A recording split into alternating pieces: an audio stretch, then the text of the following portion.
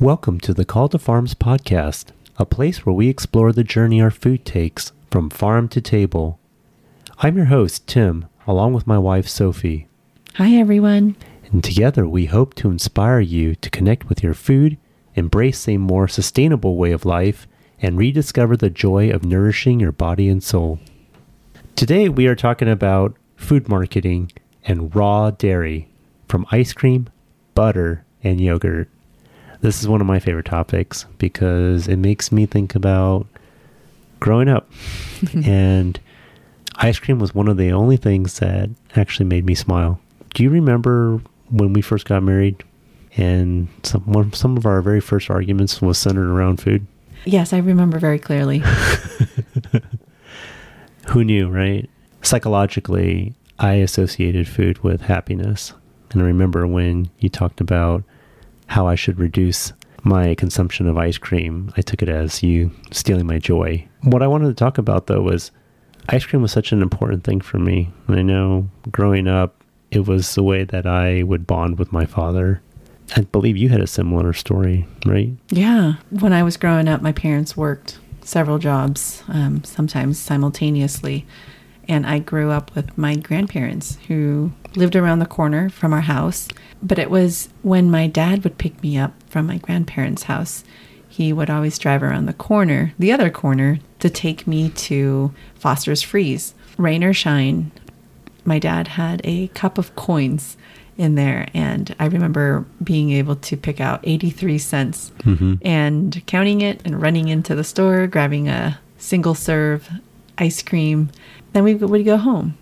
Those are very fond memories that I have with my dad because it wasn't something that I did with my mom. It was fun, and it was something that we bonded together. That's what dads do, and that's such a good story. You have the biggest smile on your face while you're telling me the story, and I think that's great that you had this special moment with your father every time.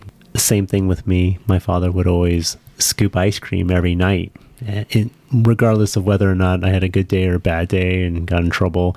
He'd always end the evening with ice cream, and so it was always a special time. I also remember when we would go to the barbershop and when we walk right outside after getting a haircut and be a Baskin Robbins, and he'd always treat us, me and my brother, with ice cream. So very special. I know this sounds a little bit privileged, but we used to go to Disneyland every year, and after the fireworks, before we would leave in the evening, we would stop at the Gibson Girl, and it was like a family tradition to get a waffle cone ice cream, and that was really special. I bring this point up because ice cream has always been... It's the center of our story, center almost. Of our story, really. I mean, we even opened up our own frozen yogurt shop in Albuquerque. That's right. That was our very first small business, and that was... Our second. Our first was the wedding photography business. That's right. Well, I guess that was more mine than it was yours. But our first brick and mortar, I guess. Yeah, there you go. Our lives have always been centered around ice cream, but I also wanted to share a true story. When we were talking about getting married, that was a challenging time in both of our lives because I was deployed for 18 months. And in the middle of that deployment, we were trying to plan our wedding. And it was not like what you would see in a movie. It was not picturesque. Even our own, even the way that I had to propose to you wasn't what I thought it was going to be. Like we watched Top of the Empire State Building in Seattle, right? And these movies that Hollywood makes it out to be. And I wanted to be romantic, but I remember when I asked your parents to have your hand in marriage, they said that it had to be in front of them and had to be in front of my parents because of traditions. And I thought at first, like, that kind of takes kind of the fun out of it, out of like the surprise and not taking you to like a special place, but it would have to be like in front of both of our parents. And so struggling with that, we have cultural differences. You come from a Vietnamese background, and I come from a Chinese background, and I actually thought that my parents were very progressive because I'm second generation. My dad was like a long-haired hippie at Berkeley. And he was born in Chicago. He was first generation, so same as myself, first generation. Yeah. Born in America. And you're second generation. I am second generation, so I thought that they would be very open to who I would choose to marry. But I didn't realize that, believe it or not, even within the Asian culture, there is a hierarchy system, if you will, or there's some It's like sort a of caste system, an unofficial caste system, like many other Asian cultures, There's- unfortunately. there's racism within our own culture. I know many of you who listen to us, and if you enjoy comedy, there are some really good Asian comedians, and we laugh so hard because what they say is true. And one of them actually says that. It's Ali Wong. That's right. And I actually saw her live in San Francisco. But one of the, I don't know what they're called, but one of the things that she said was she's half Vietnamese and half Chinese. So she said that she's half fancy Asian and half jungle Asian. So you can guess which one's the fancy side and which one's the jungle side. We'll let you, the audience, decide. Yeah. So needless to say, it was a really challenging time.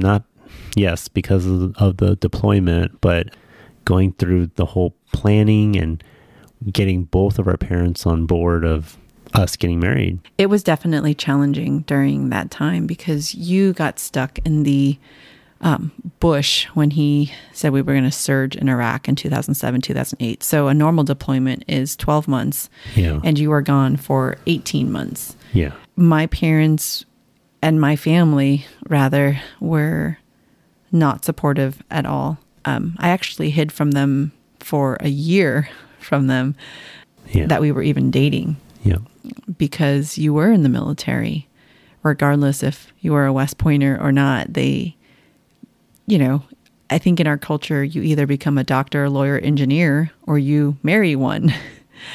And here I am, marrying someone who's just not in the not only in the military, but also about to get deployed for 18 months. And there were some difficulties, for us getting started on the right foot. So the silver lining of all of this, though, is everything that we've gone through since. We look back during that time and we kind of compare, even down to like homesteading or making a big move across the country. We always go back to, well, it isn't another deployment. It wasn't like that time because that was the lowest time of our lives. Yeah. At least it was for me. What doesn't kill you makes you stronger. Yeah, it was definitely a challenging time, but the reason why I brought up the story is because just even asking my parents to be okay with asking for your hand in marriage, I remember I had to remind them, and this was talking on the phone while I was in Iraq and calling home. I had to remind them, Mom, Dad, don't you remember that growing up, I never really smiled. I was always so serious about life. And the only thing that really made me smile was ice cream. And they acknowledged that. I said, yeah, you're right. And I said, but Sophie makes me smile. And she's going to make me smile for the rest of my life. And I need you guys to be okay with me asking her to be my wife. And that's what did it. That's what convinced them. So, I mean, there's a lot of backstory and the emotions were running strong at that time. And I had to bring the story up because what really cut the ice literally was this bond that I had with my father on ice cream. And so he knew what I was talking about because we had so much history because of ice cream. I know it sounds silly, but I really have a deep connection with this food. Well, to lighten it up, why don't we share about how we used to go grocery shopping for ice cream? Well, I'm thinking this is very logical. When you go grocery shopping, the very last thing you pick up and put in your shopping cart is ice cream because it's going to melt. I mean, back then we didn't have those fancy bags that would keep things cold.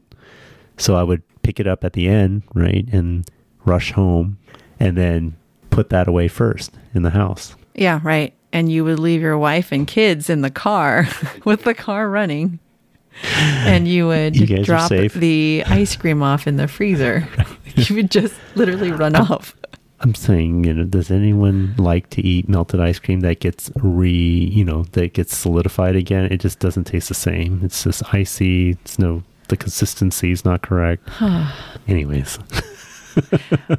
In my family, we would have ice cream. And then when we would take it out of the freezer, we would stick it in the microwave to warm it up.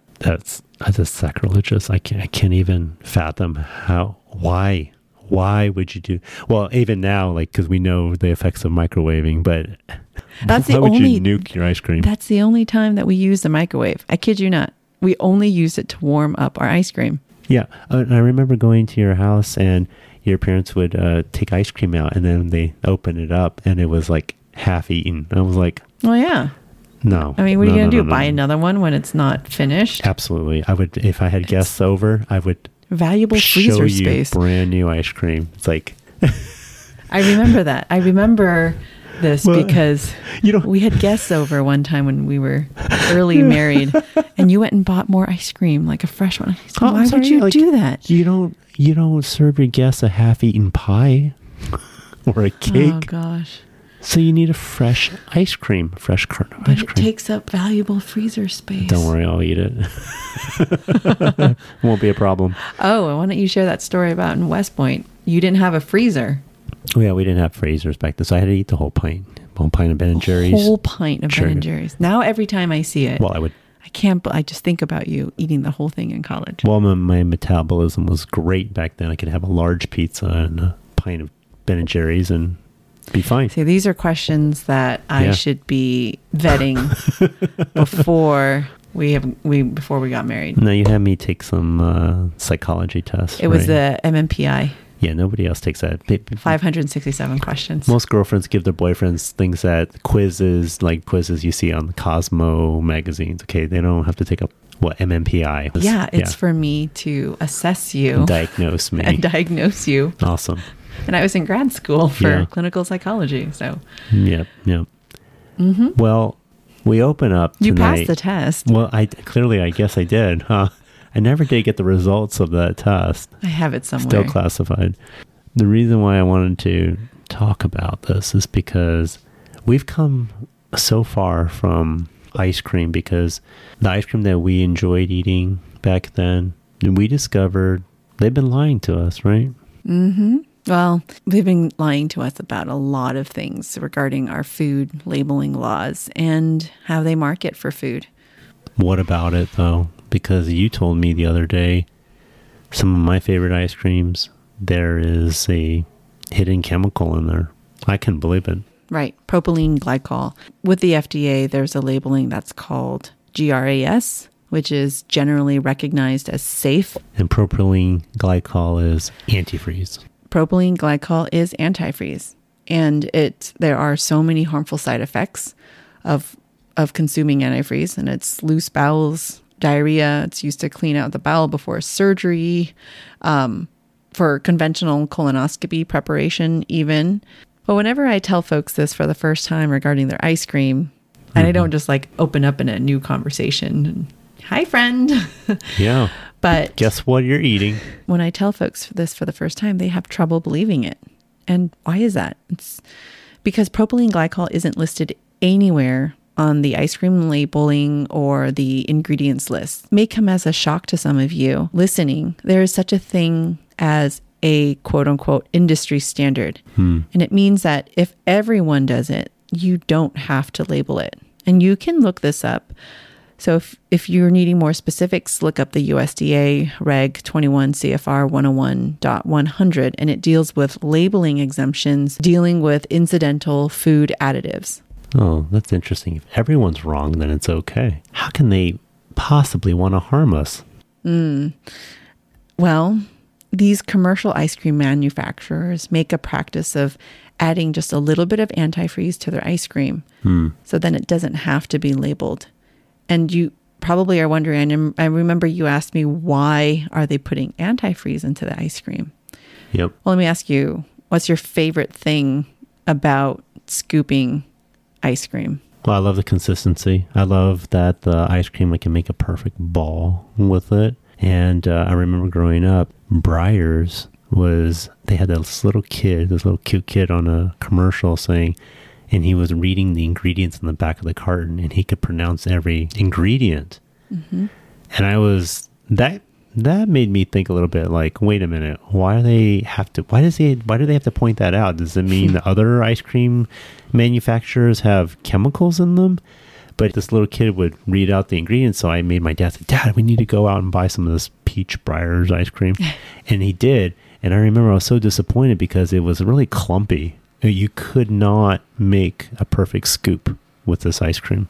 Right. So that's the problem with kind of the homemade ice cream. If you haven't figured a workaround around it, or even with Breyers that uses more natural ingredients, it becomes hard, and it's hard as a rock and becomes clumpy when you try to scoop it.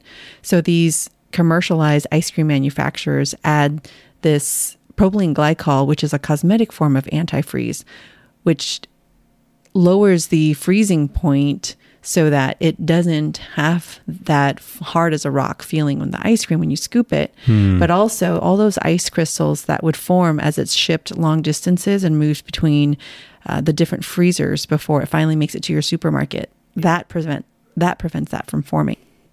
Yeah, I mean, that's absolutely the reason why I rush home from the supermarket and put it in the freezer. I don't want those crystals forming. Okay. Well, now we have a better solution. And let's talk about that. Raw milk. Raw milk. This is how you convinced me to bring home a dairy cow. Like you convinced your dad to marry me. You convinced me to bring home a dairy cow by saying that I could have all I can eat ice cream. Mm-hmm. And I remember I convinced you by saying, hey, honey, you should try this out. Yeah. What do you think? And your initial response before you even tried it. No, thanks. You thought it was going to be subpar. I think it's going to taste like junk because I'm like, no, this is going to be like make-believe ice cream versus my favorite ice cream that I can buy at the supermarket. Well, one of the things about raw dairy products is there's an enhanced flavor to it that's completely natural, nothing added to it. Mm-hmm. Raw dairy products often have a richer and more distinct flavor compared to what you'd buy in the grocery stores. And it's not grass flavor. And it's not. Jeez. It's definitely not. Wondering. Yeah. And so all of the natural flavors and the aromas of the milk and the cream are preserved, and it provides a more enjoyable and honestly a authentic and probably more traditional tasting experience that we've lost throughout the last few decades since commercialized manufacturing. Yeah, I know. We make vanilla ice cream, and that I love vanilla. And it's so simple to make too with the ingredients. Mm-hmm. Very basic ingredients. Our kids make it all the time, and I love it. Yeah. In fact, our kids made it right before they left for piano lessons today. Made it in a hurry, and we had it for dessert tonight. Yeah. I actually snuck in and ate like half of it beforehand, but I like the fact that they can be creative too now, because now that we have a good solid base of vanilla, they can experiment and try out different flavors. And for Valentine's Day, do you remember what I got you? It was Ben & Jerry's recipe book. Oh, yeah. For ice cream. Yeah, my favorite. Yeah. And we made the Cherry Garcia. That was your favorite? We did, yeah. And it was close. It was pretty good. Pretty good. Okay. It is pretty good. But the one thing that I tell you and the kids and mom and dad with ice cream for dessert, and something that I have never felt before with eating ice cream, is I'm literally telling you guys, you can lick every drop from the ice cream and I am not going to stop you. And I'm going to actually feel pretty good about it because you are eating literally raw cream. Raw cream. Fresh from our grass-fed cows.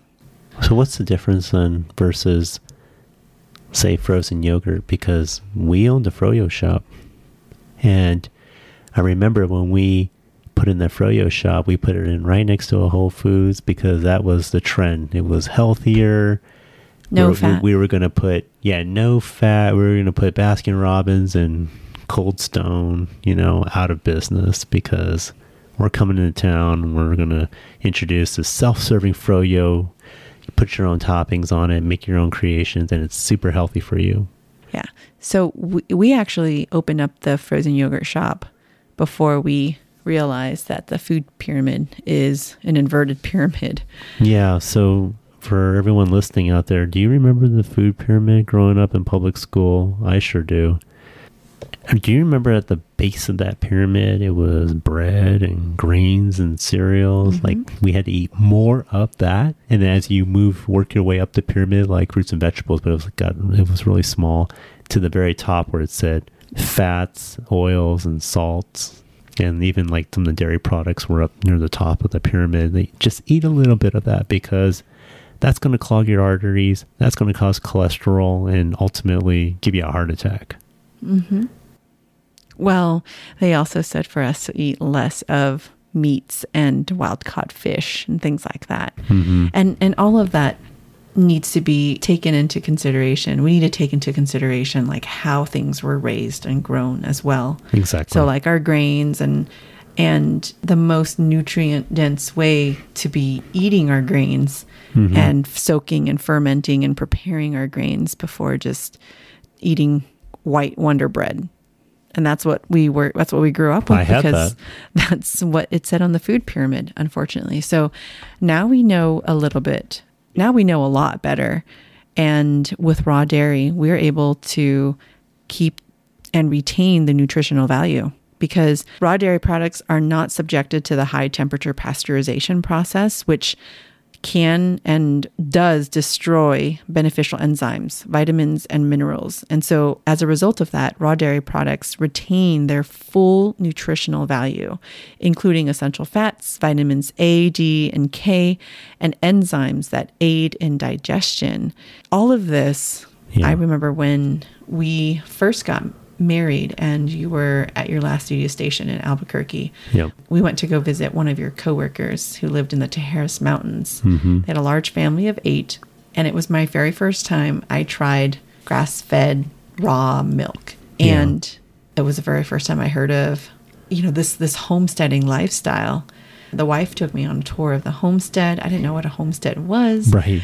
And she brought me inside the house and said, "Hey, here's a glass of raw milk." And I didn't even ask for it. I did not want to try it. You didn't want it. You gave me that look like, let's go.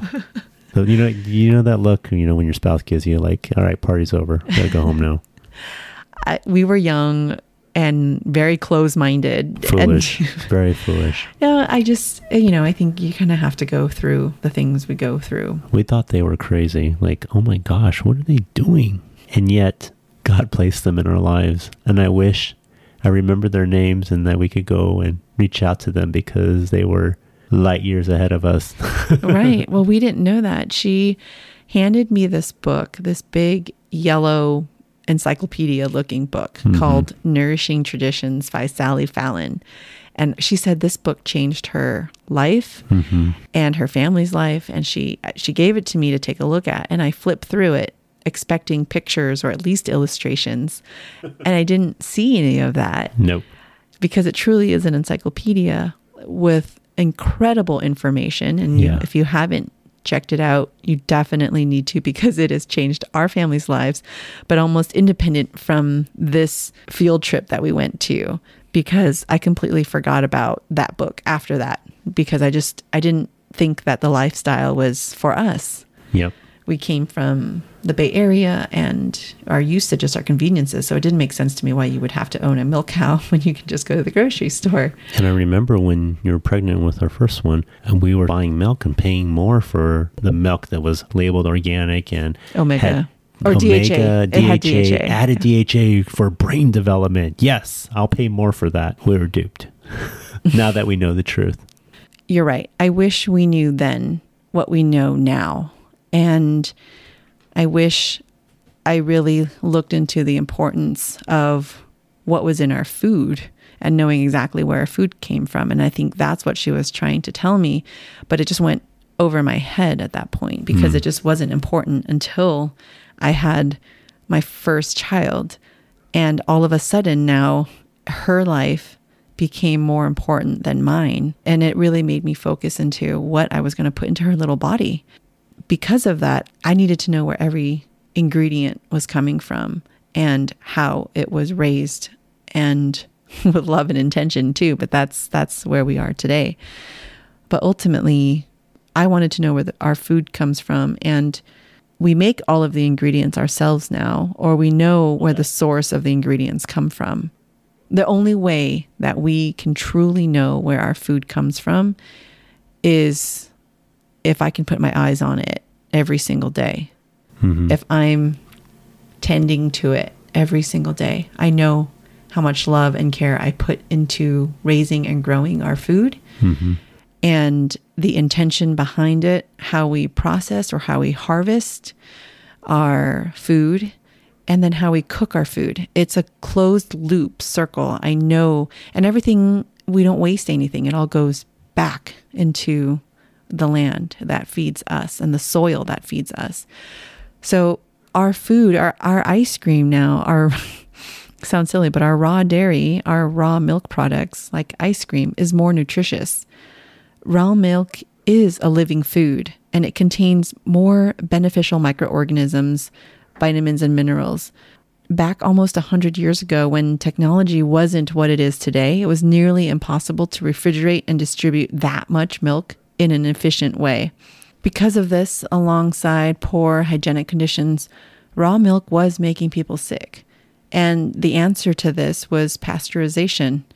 And through the pasteurization process, the milk gets heated up and kills all of the microorganisms in the milk.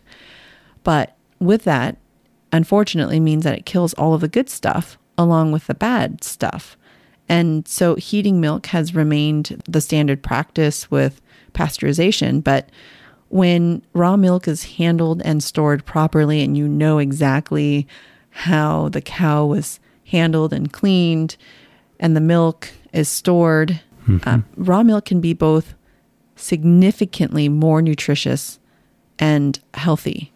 Raw dairy actually contains natural enzymes that aid in the digestion and absorption of nutrients. There's actually the lactase enzyme that helps break down lactose, which is the milk sugar. And maybe the reason why some people who are or who were lactose intolerant or have difficulty digesting pasteurized dairy can have raw dairy, because there is the lactase enzyme in there that breaks down the lactose. And so when we make our ice cream, I really feel like it's truly the best ice cream in the whole world. And we have it on tap for mostly free.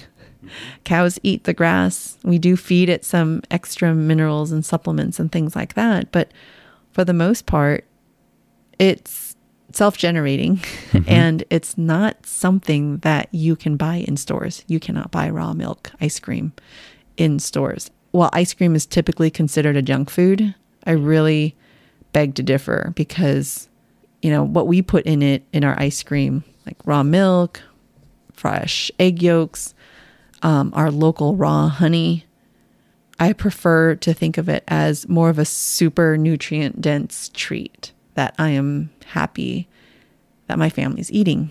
Yep, that's music to my ears. So this is amazing, because what a journey from the time we were introduced to that family, my coworker in Albuquerque, New Mexico, to being introduced just by chance. It seemed like, but maybe it was providential that we were introduced to Sally Fallon's book, to where we're at today with 3 dairy cows.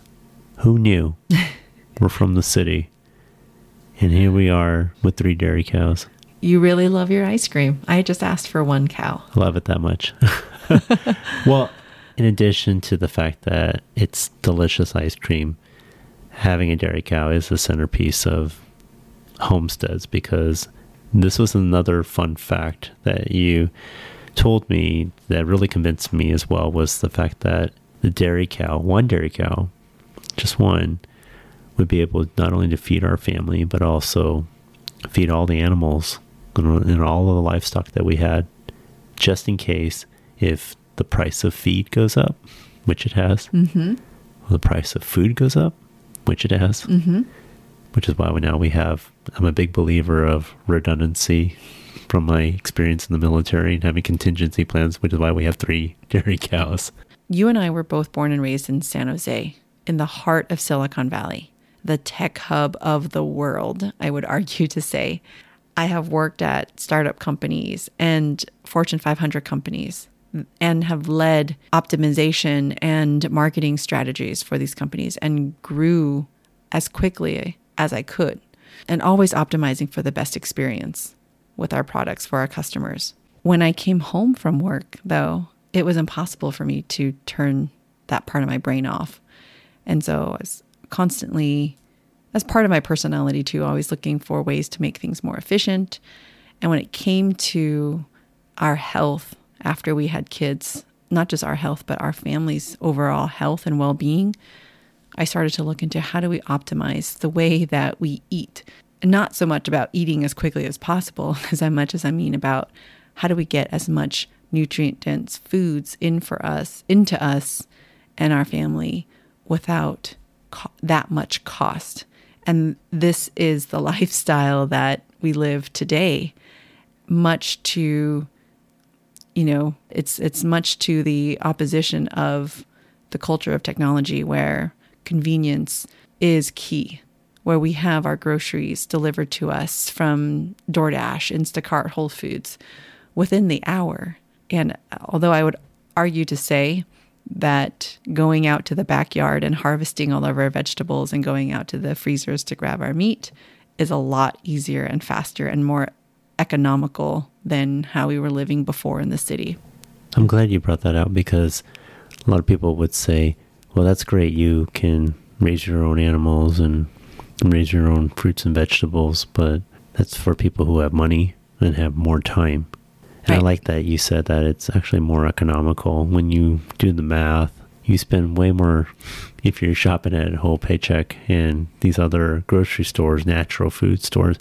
And at the end of the day, you don't really know if you're really getting what they're advertising. Right. In our first few episodes back in 2021 of this podcast, I had taken our oldest to Polyface Farms. We listened to someone from the USDA who came and spoke about how the food labeling laws work. And specifically, the thing that really jumped out at me was the fact that grass-fed beef can be labeled in America as grass-fed beef, even if the cow had only one blade of grass in its lifetime. Ultimately, when Jeff Bezos bought Whole Foods, that was the day that I realized that organic may not be as organic as we think. And if we truly want organic or the quality of food for our families, we're going to have to do it ourselves. Yeah. And it does not need to take a lot of money, and it does not need to take a lot of time, because we still both work full time. We homeschool, we have businesses, and we still have time to talk to each other on this podcast. But ultimately, it's about living intentionally. And how important is that for you? How important are the things in your life to you? Yeah, it's about setting those priorities, and both partners need to be on the same page, because even just getting into homesteading, that's something that I had to get on board as well, because it's something that you did the research ahead of time. You were the ones, because that's the way that you mentioned how you optimize and did some of that research in terms of nutrient dense foods, and you kind of pushing us down, our family down this path. And I was still of more of this world of, no, I'm going to do what my parents did. I want to just get a good stable job, work my way up the corporate ladder, provide for my family, and go on vacations, go to Disneyland every year. Like, that was the American dream for me. And going down this journey, this path, which has been at a pretty quick pace, has been such an eye-opening experience for me. Now, even we were just talking about in our last episode, I no longer crave, like, when is that next vacation? When are we going to plan the next vacation? Because what's the whole purpose of going on vacation? The whole purpose of going on vacation is to create lasting memories with our children that they will never forget. And I remember when we were moving out here, we stumbled upon these photo album books that you made for those times we went on vacation. And those are really nice to look back on. But today, just like how you mentioned, we took our daughters to Polyface Farms. That's what we live for. These experiences, these workshops we take them to, because we want them to gain these life skills that they can apply today. They don't have to wait and grow up to become somebody. They can today make a change for the better, for the world, for themselves. They don't have to just wait and be fed a job. They are going to become producers instead of consumers. And now we seek out these experiences so that we can help add more, like what we say in the Army, more tools in their toolkit. And that's exactly what we're doing. And we're creating memories together as a family. Right. So we're accomplishing what we wanted to do as a vacation, but we're doing them in different places, on farms, at people's workshops, and we're exposing our children to these life skills that our great grandparents knew, and it has become a lost art over the years because of the matter of technology and convenience. Right. Right. There's a cost to technology and that convenience. We pay a very hefty price for that. But to your point about our family, I don't want the listeners out there thinking like, oh gosh, if we homestead, we're going to have to give up our vacations. It just looks a little bit different, right? In the same way that I feel startup founders and farmers, the way that we look at our lives and problems in the business or on the farm, we still attack the problems with a lot of grit and determination and a resolve that's very similar. The only difference is it smells a little different sometimes. Absolutely. But, you know, we still go on vacations and we make, you're right, to your point of having these experiences with our children and creating lasting memories. One of my favorite memories is camping out with our oldest daughter just a couple months ago and learning KNF, which is Korean natural farming, with her and a group of other adults that she was able to interact with and have conversations with and get hands-on training. These are lasting memories too. It's not just going to Disneyland or Disney World and eating what is it? A Mickey chocolate ice cream bar. These are the skills that is going to benefit them now and in the future. Right. And I want to make sure that for while we have them, I can say that I taught them how to learn. That's good. So with that being said, they have met some really incredible people. Joel Salatin, Sally Fallon. Yeah. And they're watching how mommy and daddy talk and interact, and amongst all of our other friends who live in a very similar way and share the same values. So that was something that was a challenge in the Bay Area. I really felt like we were the ugly ducklings that didn't really quite fit in. But I think the way that we view life, and I think it's just different because we started different. Our marriage we started in a deployment, like, you know. As a military family. As a military right. family. So everything, what stresses us out, we have a different tolerance level for stress. We do. And I want the kids to have that. And I love this because it's been 12 years in the making. This is not something that we just did overnight. And this whole journey of asking questions and just going through this food journey and understanding how food is indeed medicine for our bodies. It can be medicine for our bodies, right? But I'm super excited because you have some really big news.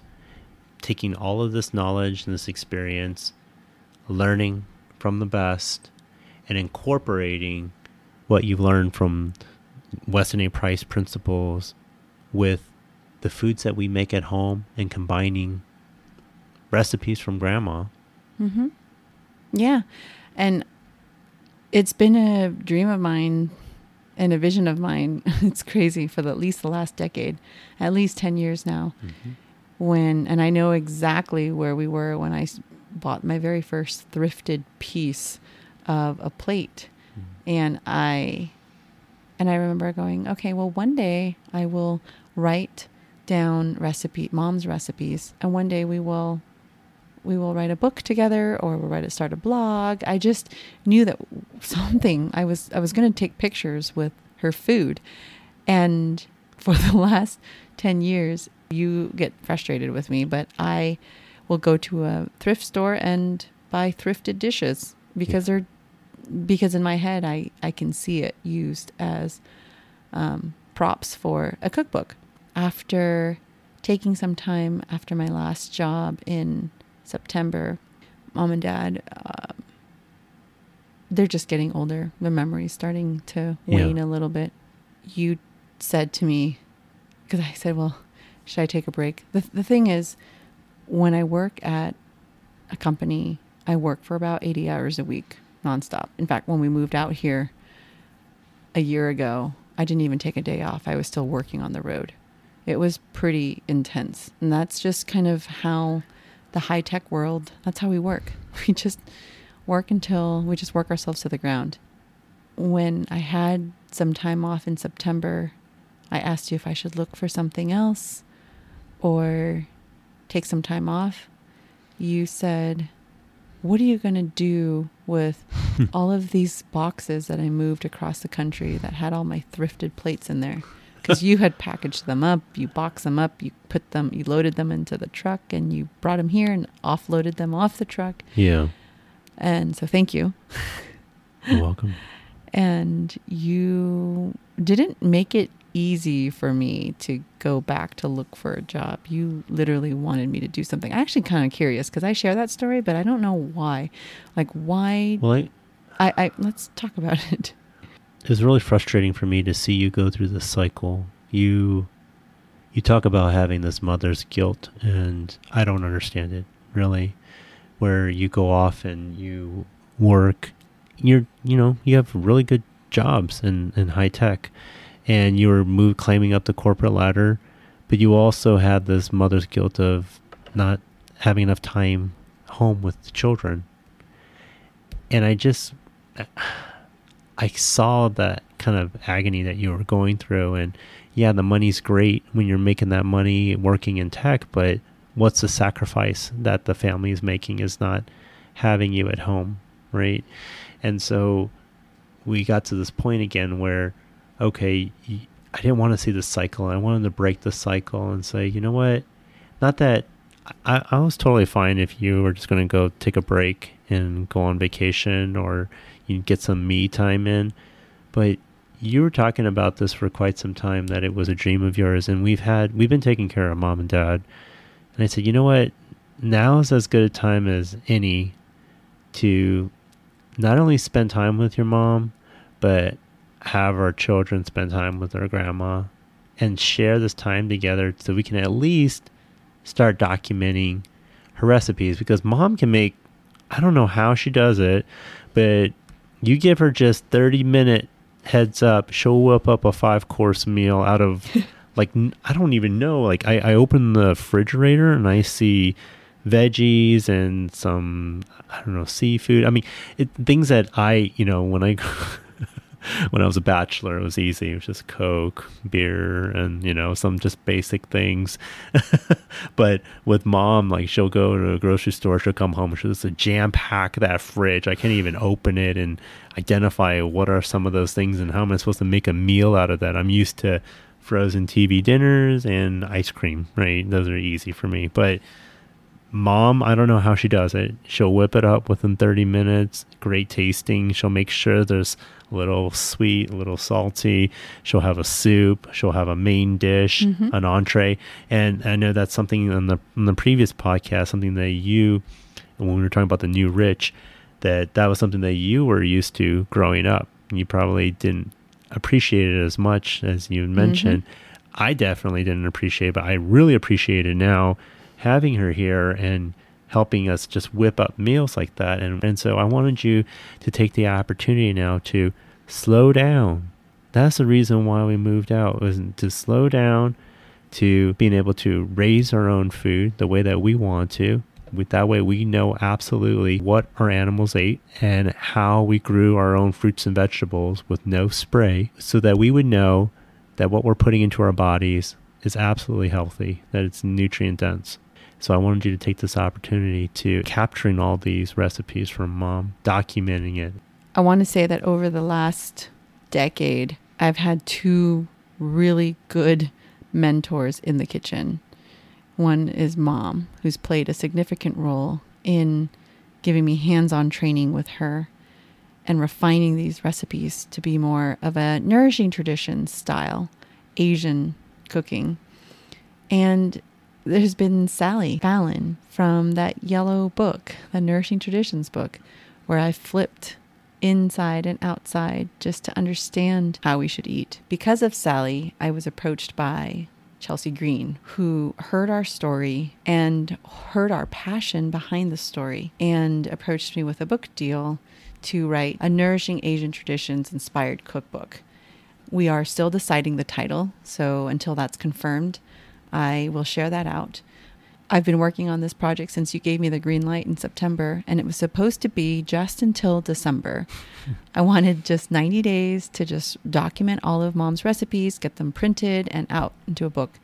And when I talked to Sally about it, she was like, "You're not going to get that out by Christmas. That my next Christmas maybe, but not this Christmas." I don't think we were on the same page, because I was thinking I just wanted to write a cookbook for my family so that I could hand it down to my children. But I think Sally and Chelsea Green saw a bigger vision. In September, I started working on the cookbook. In October, I started my conversation with Chelsea Green. And by November, I signed a book deal, and I had until February 15th to turn in the full manuscript. So I only gave myself until December because, savings. And it's been now, 6, 7 months, 8 months now of working on the book. So finances are pretty tight, but this has been a passion project of mine for a decade. And I think the timing had to be now. I think that if I tried to work on it 10 years ago, who knows? The exciting news is Sally is writing the preface for the new cookbook, which is so exciting, and I'm so thrilled to have her support. So I'm super excited and super proud of what you're doing. But for those who don't know who Chelsea Green is, what kind of publishing company they are, why don't you talk a little bit about the publishing company and some of the books that they've published and how they align with your book? Chelsea Green Publishing is the only company I would have chosen to go with, mainly because half of our books in our library is Chelsea Green books. So they're books with no pictures. Yes, there are. There are my kind of books. They're like encyclopedias. They are very much heavy research based and very brainy, what you would say nerdy content, which I love. And like in the previous episodes, you just have to come up and back it up with data. But some other published Chelsea Green authors are Sandor Katz with The Art of Fermentation and Wild Fermentation, Sean and Beth Doherty that I just spoke alongside with on stage at the Women's Homesteading Conference. They wrote The Independent Farmstead. There is David Asher, The Art of Natural Cheese Making, so using raw dairy, raw milk, and making raw cheese. There's also The Koji Alchemy from Shi and Umansky, and there's so many more from Garden Amendments, Bioamendments, other books on regenerative farming. What was most important to me is that the company is based in the U.S. and prints in the U.S. I did not want to have the book printed internationally or overseas, just a matter of values and where we stand in terms of supporting not just our local community, but our country. Okay, so what was your parents' reaction when you told them May 22nd? Well, when I told them May 22nd, my mom said, "Come again, what date?" And I said, May 22nd. And she said, "Do you know that that is a very significant date for our family?" I said, "I didn't know." She said that that was the day that my parents moved from Seattle to California. When they were in Vietnam and landed in the United States, they had a family that was a sponsor in Seattle for our whole family. And the day that my parents started to build out their career path, they moved down to California, and that date was May 22nd. It was also a date that my mom's younger brother, or my uncle, that was the day that he actually stepped foot in the United States from Vietnam as well. It was the date that my grandfather, who said, "Eat to live, do not live to eat," that was the date that he passed. and it's kind of it's an honorary day. Yeah. And I'm excited to be able to have such a significant day for our pre-order launch for the book. That's really cool, though. I that tie-in with your family and with that date, just the date alone, May 22nd, whether they do hit that date, the mere fact that Chelsea Green said it was going to be on that date, and there's so many significant events that occurred for the family on that date, like big moments. That's really special. In this podcast episode, started off, talked about my favorite topic, ice cream, but just wanted to talk about how what we grew up knowing or taught about food was incorrect. And we only realize that now, which is why we're trying to teach our children what right looks like, and why went from high tech to low tech, and we are homesteading. Well, let me just say that startup founders and farmers share very similar attributes. We still have the grit, the determination, and the resolve to solve problems every single day. And Absolutely. They are hard problems. Yeah. It just smells a little different. Smells a lot different. Super excited about your book.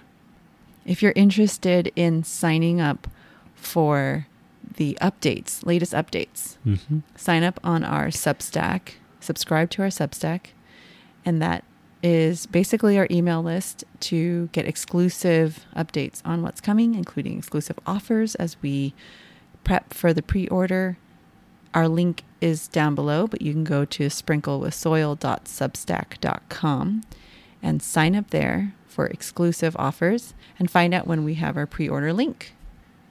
Thank you so much for joining us.